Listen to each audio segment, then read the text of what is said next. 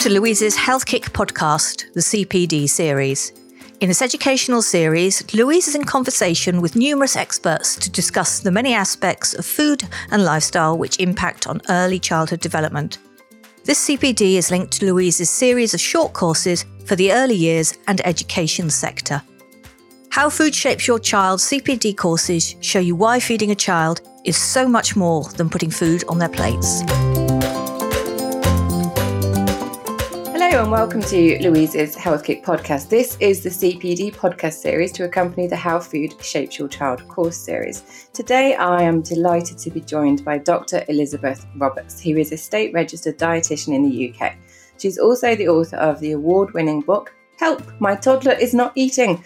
Oh, we've all been there. Inspired by working with families and fussy eaters to set up a family programme. This book provides a scientifically based plan, which I think is really important in this sort of array of cookbooks and family sort of health books that are out there. This is scientifically based. I think that's an important point to make. And it takes parents step by step through techniques that research has proven to work. So Elizabeth is able to support families with practical and scientific advice. She does continue to practice in the UK with the National Health Service and privately, and still investigates and research and writes about all the connections about what we eat and how we can't eat something. So I'm interested about that. I've invited Elizabeth along to discuss the importance of forming food relationships. As you know, in this module, we've been looking at how we, the grown-ups, can influence developing food habits as part of the Shaping Food Relationships course. So welcome, Elizabeth. Thank you very much for joining us on the podcast. Absolutely delighted, Eloise. Thank you for inviting me. So the first thing I want to ask you is kind of what I ask all my guests first is kind of why this career? What is it about this particular career path that's sort of driven your passion and sort of, you know, the years of hard work and study you've put into this particular area? So I've always had an interest in nutrition, Louise, from when I was really quite young. I do remember as a sort of teenager writing out meal plans for people. I'm not entirely sure why, and it's not what I do today. So I studied dietetics and I've always loved the topic and love reading and researching about nutrition. How I particularly got into this topic of how children learn to eat is I was doing a job in Wales, in Newport, and it was a programme where we were looking at getting children to eat better. So I had learned through my training about what children should be eating, but I was now faced with this: how do we get children to eat what we think they should eat, or what is good for them to eat? And so I set about researching that particular topic. How is it that we learn to eat, and how do children learn to eat? And based on that, I designed a parenting program for families to join with children of different ages to help improve children's eating. And it was really from that the book came about. I'd done the research and come up with some sort of conclusions and solutions based on the scientific evidence and designed the book from there. So it's fascinating in terms of the scope, I think, of this subject. I think people kind of just think, it's just food, you put it in front of a child and hopefully they'll eat it. But it obviously is a lot deeper than that. And there's many different areas that we, the grown-ups, are sort of influential in that food relationship, aren't they? And it's not just about the food. There's a big part of our food relationship is the actual food, but there's a lot of other areas as well, how we talk about food, how we present food. The whole food journey is much bigger than the actual food on the plate, isn't it? Could you tell us a little bit about some of the science behind sort of the wider issue? It's not just what's there, eat it. I think one of the things that struck me is that we have almost two competing, how can we call it, sort of drives, really. So children, a lot of how children learn to eat is actually quite logical when we look at it from an evolutionary point of view, but not always helpful in a modern context. So, for example, the term neophobia that children get in their sort of toddler years doesn't seem today to have much of a purpose, really, because children aren't really exposed to poisonous things, poisonous plants, poisonous foods, but they still have this evolutionary drive to become quite cautious about foods just about the time that they start toddling or walking. And it's a preventive mechanism so that they don't eat poisonous things. And then the flip side of that is that parents have their own instincts. And as a parent, your instinct is to get your child to eat. Your instinct is to worry if your child is not eating or is not eating as much as you think they should eat. And what can often happen is that those two sort of instincts can almost clash. So parents can start through natural worry and anxiety to try and coax and pressure children to eat more because they desperately wanting to nourish your child to keep them well. And that in turn can then lead to them eating less. So that's one of the things that really struck me in this, how we have these sort of two instincts almost competing with one another. It's really interesting, isn't it? Because I think as parents as well, there is sometimes, from quite a young age with babies, there is quite a lot of pressure on us to feed and to there's a lot, in terms of when they're babies and the health visitor comes and they get weighed and they're measured of how much weight they've put on, how much milk have they had. And it's almost inbuilt in us as parents that you need to be feeding, because that is, how they grow and how they develop. But I think children, certainly from a slightly older age than babies, do know when they're full. And I think sometimes we can think, well, they've hardly had anything, but children also are quite good at recognizing they're naturally full. And we can kind of think, well, you've not had the full thing, let's just have a bit more and kind of keep going with the spoon. Because we think they should have more, but actually they naturally know themselves that they're quite full, don't they? Yeah, absolutely. I mean, there was a survey in 2016 by the Infant and Toddler Forum. And in that survey, they discovered that 79% of parents gave their toddlers more than they needed at meal times. And yet 73% of the mums and dads worried that their child wasn't eating enough. So 3/4 of parents were giving their children too much and 3/4 were worrying that they weren't eating enough. Yeah, and I think that comes back to this notion of, as a parent, you have to be a feeder. And I think that's of course we have to feed our babies, our toddlers, our children, but we also have to, in a way, respect them as small humans with their own, that they know themselves when they're full, they know themselves if they're not hungry in the first place. Obviously it gets to the point where you would have cause for concern if you really were concerned that they were not eating.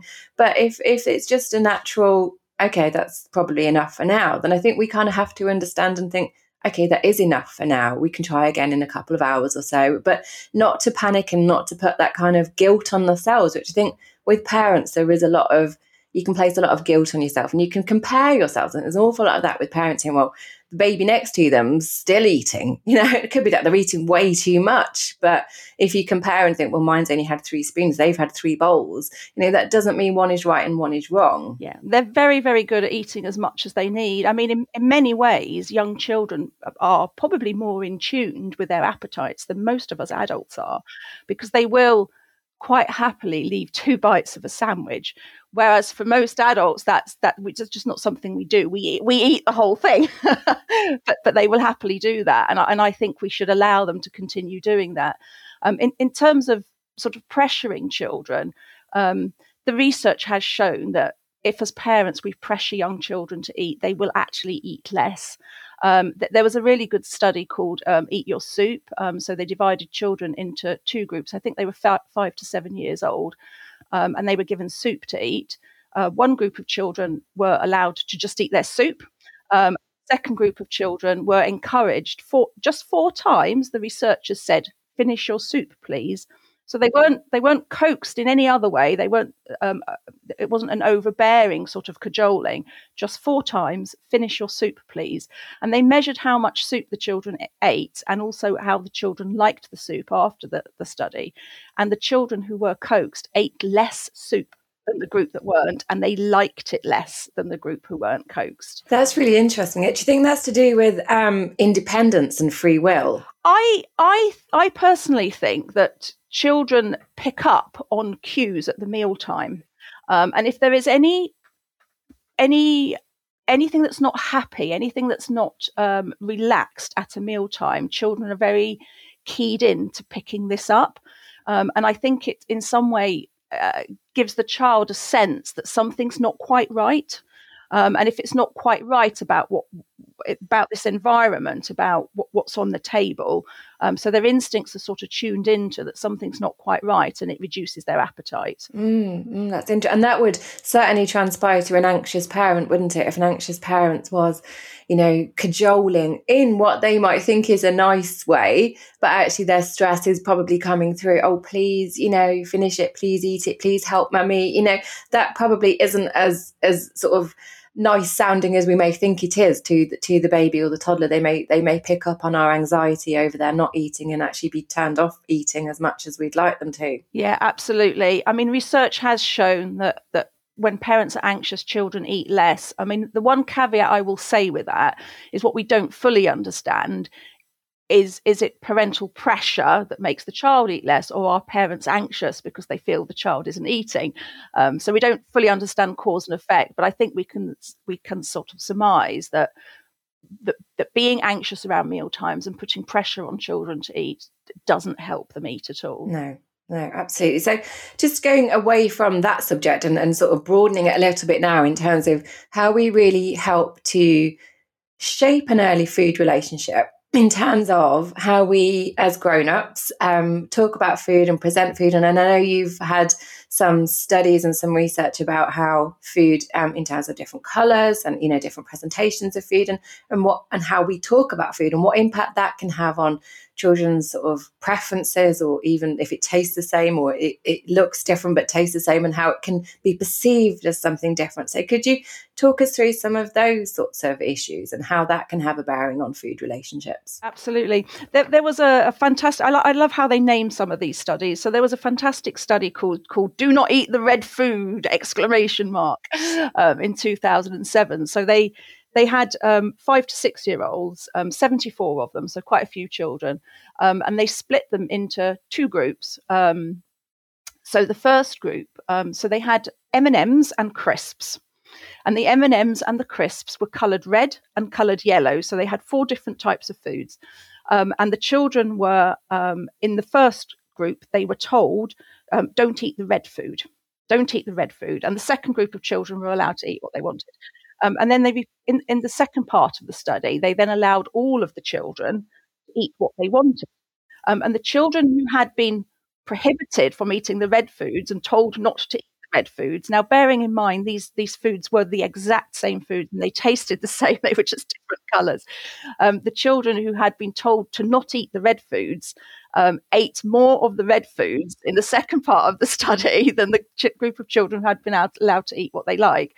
And this really mirrors other research. The same group of researchers repeated that experiment for sweets and for fruits, telling one group of children to not eat the sweets, the second group to not eat the fruit, and the third group were allowed to eat what they wanted. And again, whichever the food was that the children had been told not to eat, they wanted more of in the second part of the study.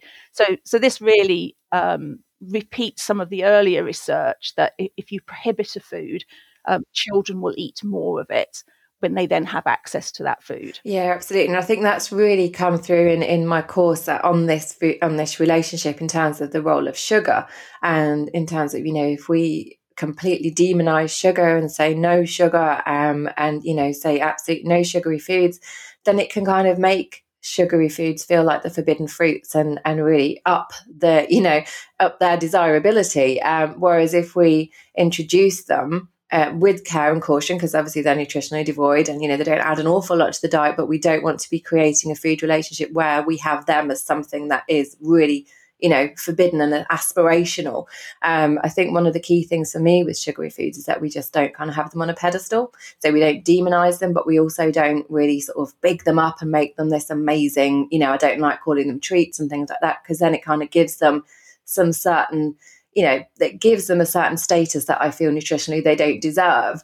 But certainly not to say absolutely none of that for you, because it's going to make it really appealing. Yeah, absolutely. Couldn't agree with you more, Louise. Not having them around, not having them in the house really, but then when there is access to them, not prohibiting them, not talking about them in a way that makes them more appealing. Absolutely agree with you. So I'm going to bring in our current food situation. So there's sort of lots of things at the moment that make it quite difficult to navigate our food landscape. We've obviously got, in terms of our food landscape, it's very different than it was 20 years ago. We've got a lot of ultra processed foods, and we've got a cost of living crisis, which is affecting many families and their ability to shop freely for healthier options. So within our food landscape at the moment, we know that there are lots of real barriers to making healthy choices, and the ability to go into a shop and actually pick healthy food can be, we know we know you're able to do this on a budget, but it takes more planning and prep and more kitchen equipment. But for people who are facing a real sort of food insecurity issue at the moment, how can we help people to navigate this really difficult food landscape of ultra processed foods that tend to be the most convenient, the most affordable, and very appealing and targeted at children? It's a very difficult situation at the moment for many families. The one thing I think that we are sort of pushed, if you like, into thinking that meal planning ahead isn't a thing to do, that we should sort of pop into the shops every few days and pick a few things up, and actually planning out menus or planning out what we're going to have in the house is not sort of fashionable thing to do, and I disagree with that. I think that having a few things that you're making sort of on rotation, sort of on a weekly or fortnightly basis, there's absolutely nothing wrong with that. That's more than enough variety, if you like. I think that's a good point. So sort of as a base for, a family healthy eating plan, a base for some root vegetables, some lentils, if you have a pan, and a hob, that's a great sort of base for a soup that's filling and full of protein, full of nutrients, but it can also turn into a stew. If you have you can do lots of things with it. And then even if you do have to resort to, ultra processed convenience foods, because there are times in the week where that is literally the only option to you, then so be it. But I think that is the reality for families, but not to discount, as you say, that there is the option and ability with some planning. And to eat healthy on a budget, it does take some planning. You would have to get foods that are not, and a bag of lentils is very cheap, but you can't just, eat them straight away. You have to do things with them, but you can't get them. I always use lentils because you can't get a much cheaper food that is so versatile. Soups, stews, curries, there's so many things you can do, even just as a side dish, with something on them, some kind of, to give them some flavour. But then you're able to feel that you've given some nutrients within whatever else you're able to do that week. Absolutely. The other thing is snacks. We have a sense that a snack has to be something that comes pre-packaged, and we don't tend to think quite so much that snack, all snack is a very smaller amount of a normal food. So snacks can be 1 or 2 crackers from a packet of crackers and a little bit of cheese or some cut up apple or something. That is a snack. It doesn't have to be a pre-packaged bar or a pre-packaged packet of something. Yeah, I think that's a good point, because often these snacks targeted at children are quite expensive. And also there's the packaging to consider. So we're trying to reduce our food packaging, and individually wrapped items are obviously, using a lot more packaging than a big packet of something. And generally it's a lot cheaper to buy a big packet of something. And I think families can think, well, I've got to get, I know my child takes snacks to school. I've got to get the school snacks. I've got to get this. But a small Tupperware tub and decant something into that tub it's still a school snack for them, but it's a fraction of the price of the pre-packaged things that are marketed as school snacks.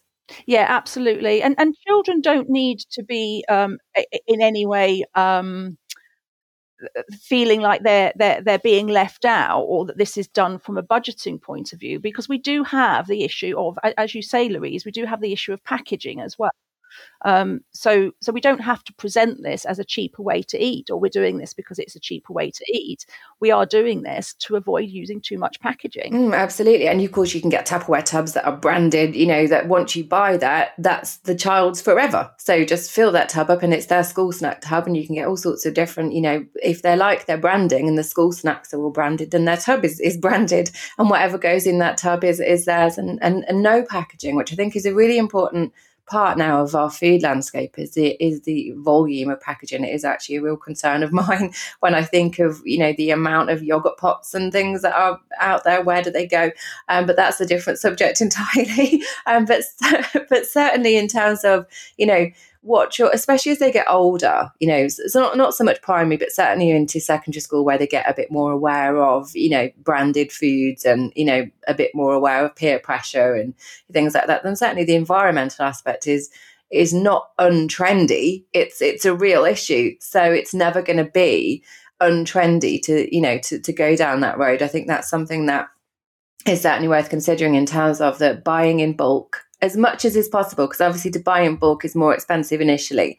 So that obviously that's a consideration too. But it is about planning. It is about preparation and planning. And I think once we can do that, and kind of, this week we're doing ambient foods and stocking up. And then next week is kind of, to kind of rotate things a little bit financially and know that the cupboard has got these things in. And this week we're going to, we don't need to eat meat or fish every day. So this week we're going to, get some of that, but it's not an everyday thing. It doesn't need to be an everyday thing. Too expensive to be an everyday thing.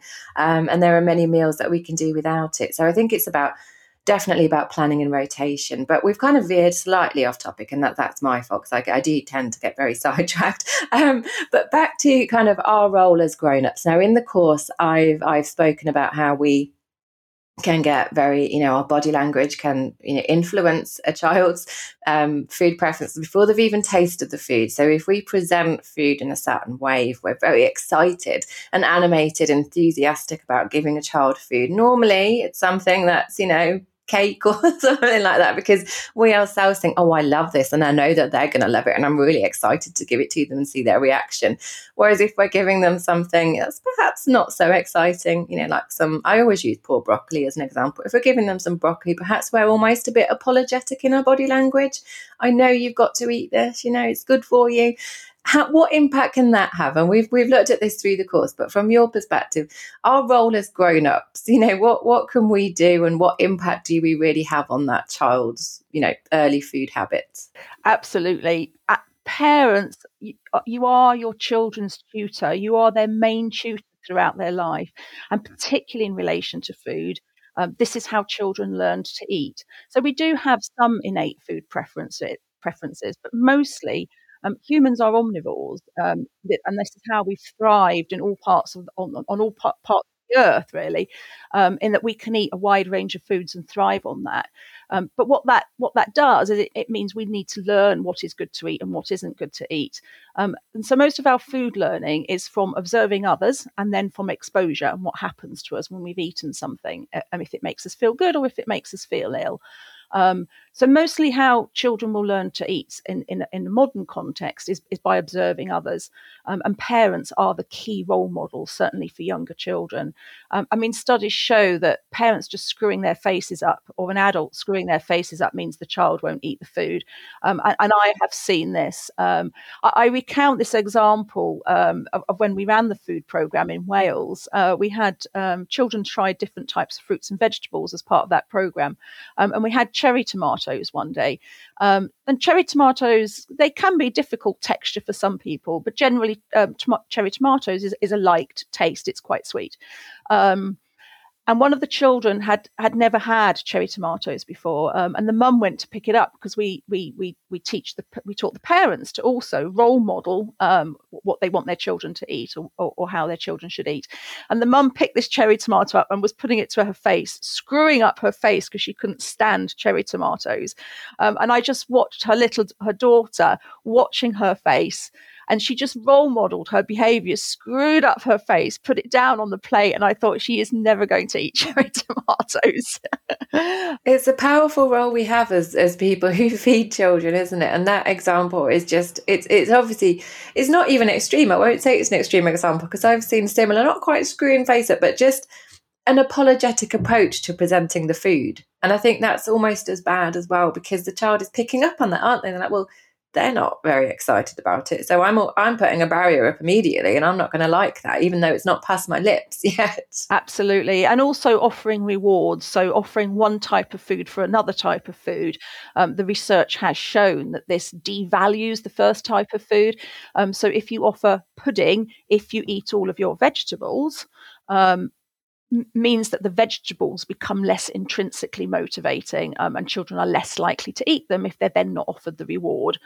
So if they don't get the pudding, they're then less likely to eat the vegetables. Yeah, that is a bugbear of mine, and we certainly do cover that in the course. I've got some visuals of chocolate versus broccoli. It's always broccoli. I always use broccoli as an example, but it is very much elevating the unhealthy food, or the nutritionally, not as good food, into a status of, extreme, it's like it's got this elevated status, whereas the poor vegetable is like this barrier to overcome to get to the end goal of something that is actually not as good for the body.